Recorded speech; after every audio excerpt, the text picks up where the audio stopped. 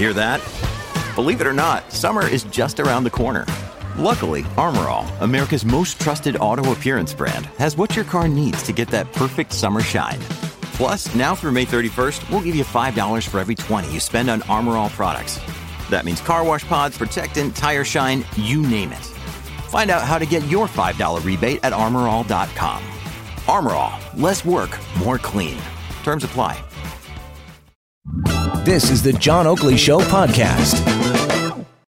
It is a great day for talk radio. By the way, we'll be updating shortly the story out of Niagara Region where a Niagara Regional police officer was shot by another officer in Pelham, and the SIU racing to the scene, investigating.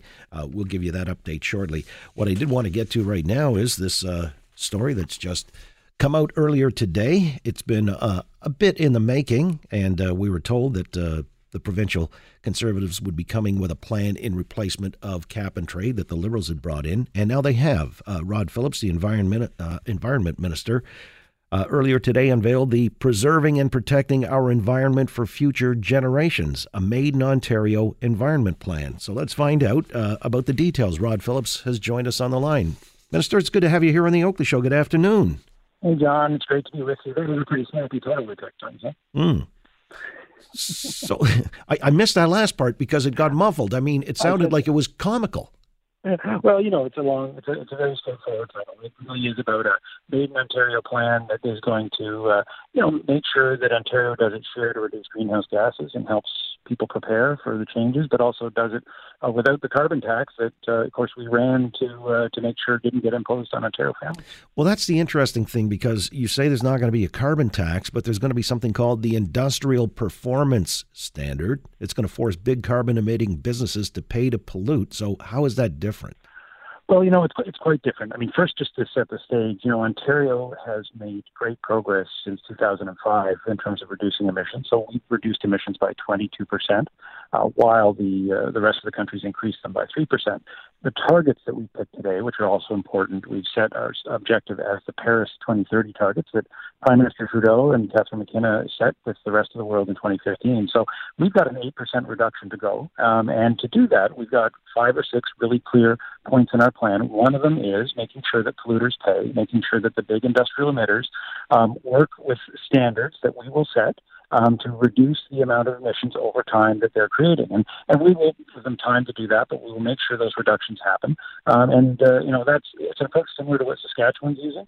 It's about making sure that we use regulation to bring down emissions over time, but in a way that doesn't kill jobs and doesn't hurt the competitiveness of those businesses. Well, that's a key word, competitiveness, because as I understood it anyway, with cap and trade under the Wynne regime, there were exemptions to big industrial polluters to maintain competitiveness globally. So is that competitive edge still going to be there? Well, we're quite encouraged that most of the large industries, and the big industries admit are industries like cement, steel, to a lesser extent auto. Those industries have responded quite enthusiastically to this Made in Ontario plan. And I think that's primarily, John, because Ontario has been working with these industries, or Ontario industries, for a very long time. They know that we understand the competitive pressures, but we also understand the way their businesses work. So they're enthusiastic about an Made in Ontario plan versus the federal plan, because the federal plan is just getting imposed on top. Ours understands the differences between these various businesses, and they're going to make their contribution, and it's an important part of the contribution, but not the only part of the contribution. And again, it avoids the carbon tax that's going to really be targeting individual Ontarians and Canadians. That's something that families just can't afford. But what you're saying, no exemptions then for the big polluters? They're going to have to do their share. Everybody's going to have to do their share. This climate change is an important issue.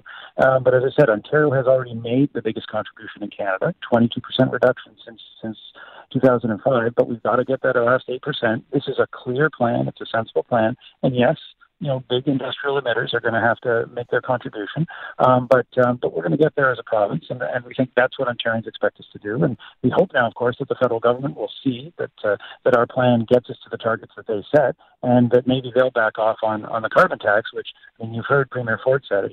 It'll be the worst thing for Ontario families. We know it's going to add $648 of cost for a family per year by 2022, and we don't even think it's effective. Well, that's been the bone of contention, because the Fed said they would impose if there was not something that they felt was maybe amenable to what their vision of a carbon tax was. And do you think they will now back off, no imposition, because they feel that this is an apt replacement?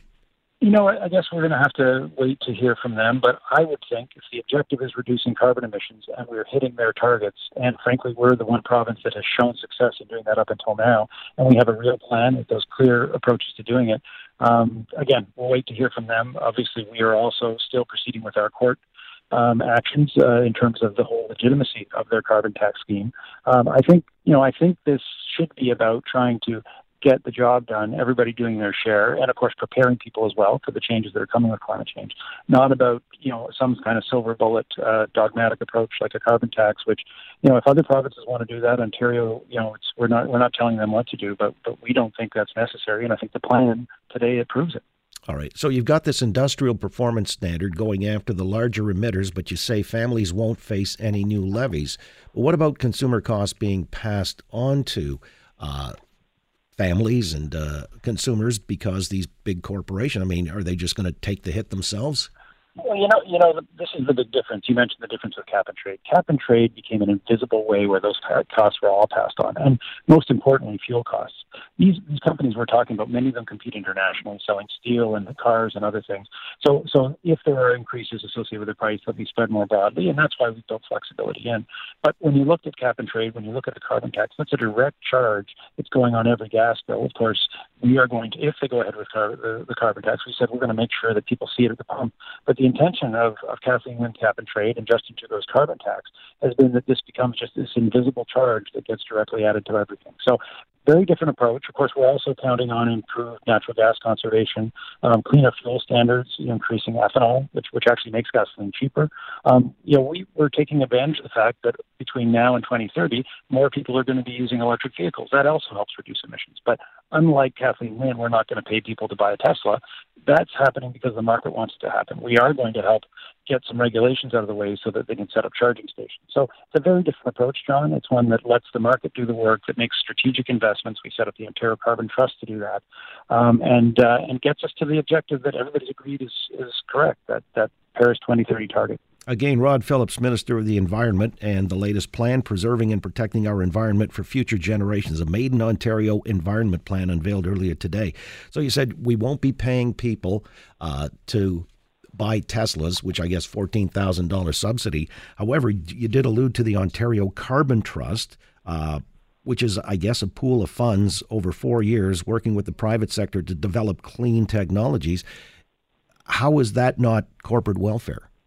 Well, what we did, John, is we went out and looked around the world at what had worked. And the New York Green Fund was a particular model, UK Carbon Fund. These were funds that leveraged private dollars and public money. So we believe, based on their experience and getting good outside expertise, we're going to use, again, an outside board to do this, not have government make the decision.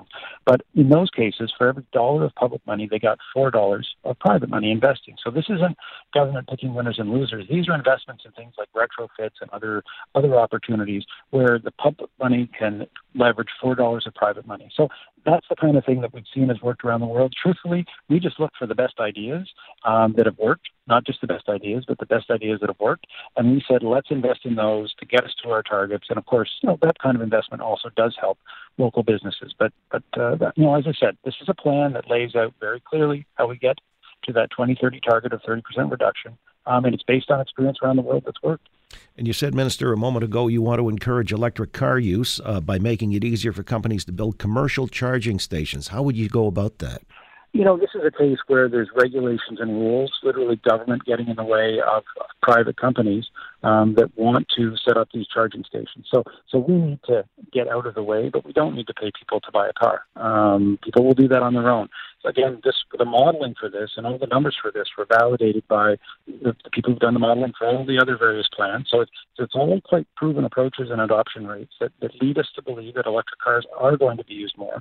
We can help, not by helping people buy an expensive $100,000 Tesla, but by making sure there's a place to charge it, by making sure it can get hooked up to the local utility utilities, the sort of thing government should do. Make sure business can run the business, and take advantage, quite frankly, of the fact that we have one of the greenest electricity grids in North America. This is the great advantage. I just talked about, there's a great cost to getting rid of coal-fired generation. That's how we got that reduction in emissions. But we now have an advantage, a real Ontario advantage, which is our electricity is by and large greenhouse gas free. That means that things like electric cars can be adopted and effective here in a way that they couldn't be elsewhere. Will that involve subsidies, by the way, enhancing and increasing these charging stations? No, it's possible that there could be investments, like I talked about, that $4 of private money to the $1, but it's really about getting out of the way in terms of making sure that the electricity grid's available, that the local utilities are collaborating. That's what's necessary. What's not necessary is paying people to buy a Tesla. Minister, just a couple of quick questions here, because I know in the plan as well there's this new natural gas conservation measure. You want homeowners to burn less to save more money. How would that work? Conservation is the least expensive way. I mean, really, John did try to go at this from that perspective. What is the least expensive way to get the biggest return? That's what I think taxpayers expect from us. So conservation today is the least expensive way to reduce greenhouse gases.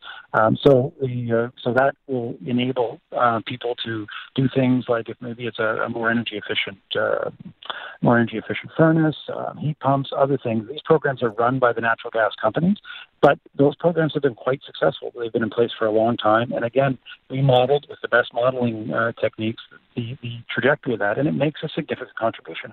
Similar one is ethanol. Currently the standard for ethanol is 5%. We're operating at 8% ethanol. By 2025, we want to move to 15% ethanol in gasoline. That actually makes gasoline cheaper and is better for the environment. So we're just taking advantage of the opportunities that are there if you look hard enough to get to our targets, but not to put any further charge on Ontario families. I must say, it's a comprehensive plan. Municipalities also be given greater say over where landfill sites can be located. And remind me again, how about wind turbines? Because the Liberals, of course, would just mandate where they were, despite municipalities, not wanting them. How are you guys approaching this? Well, we've said that municipalities are going to have a say in that. We've also said when it comes to landfills, we need to look at how municipalities have a say. You mentioned it's a comprehensive plan. It deals with the sewage in the water through wastewater, and this is something that I'm going to put a big focus on, cleaner air, real-time monitoring. So it's a comprehensive environmental plan, not just a climate plan. There's a climate chapter, but I really would encourage. It's 52 pages. I think it's not a hard read. I'd really encourage people to give it a look. We are going to be consulting because under our approach to environmental rules, there's a consultation program through the Environmental Bill of Rights, so people have a chance to give us their feedback. I think they'll see it's a sensible program. It deals with a range of issues. It does make sure that we do our part on climate change, but it also speaks to the kind of environment we all want, and balance it with a healthy economy.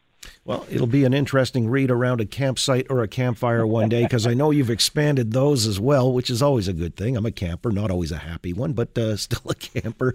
So 10 million people go to our parks, and we've said we need to get that over 4 years to 11 million, and we can do that, making sure more people can enjoy some of the most beautiful, beautiful places in Ontario, and do that sensitive to the wildlife that's there. So, this is the kind of plan that Ontarians, it's what we committed to do when we were elected. It's kind of the plan that Ontarians want. And I think people, when they get a chance to have a look at it, will appreciate that it's a plan for the people. I appreciate your time this afternoon, Minister. Thank you, John. Good to talk. Rod Phillips, again, is the Minister of the Environment as well as Conservation and Parks, and the plan just unveiled is Preserving and Protecting Our Environment for Future Generations, a Made in Ontario Environment Plan. In a moment, there's another story out of Niagara region that has a lot of people bewildered. Two cops in a confrontation, it seems, or if I've got that wrong, we'll be apprised of what actually did happen. The SIU has been spirited away to investigate, and we'll be updating that story in just a moment. Jeremy Cohen's going to join us, digital video journalist with Global News, and he'll give us the details next here on The Oakley Show, Global News Radio, 640, Toronto. Thanks for listening to the John Oakley Show podcast. Be sure to rate, review, and subscribe for free at Apple Podcasts, Google Podcasts, and anywhere else you get your on-demand audio.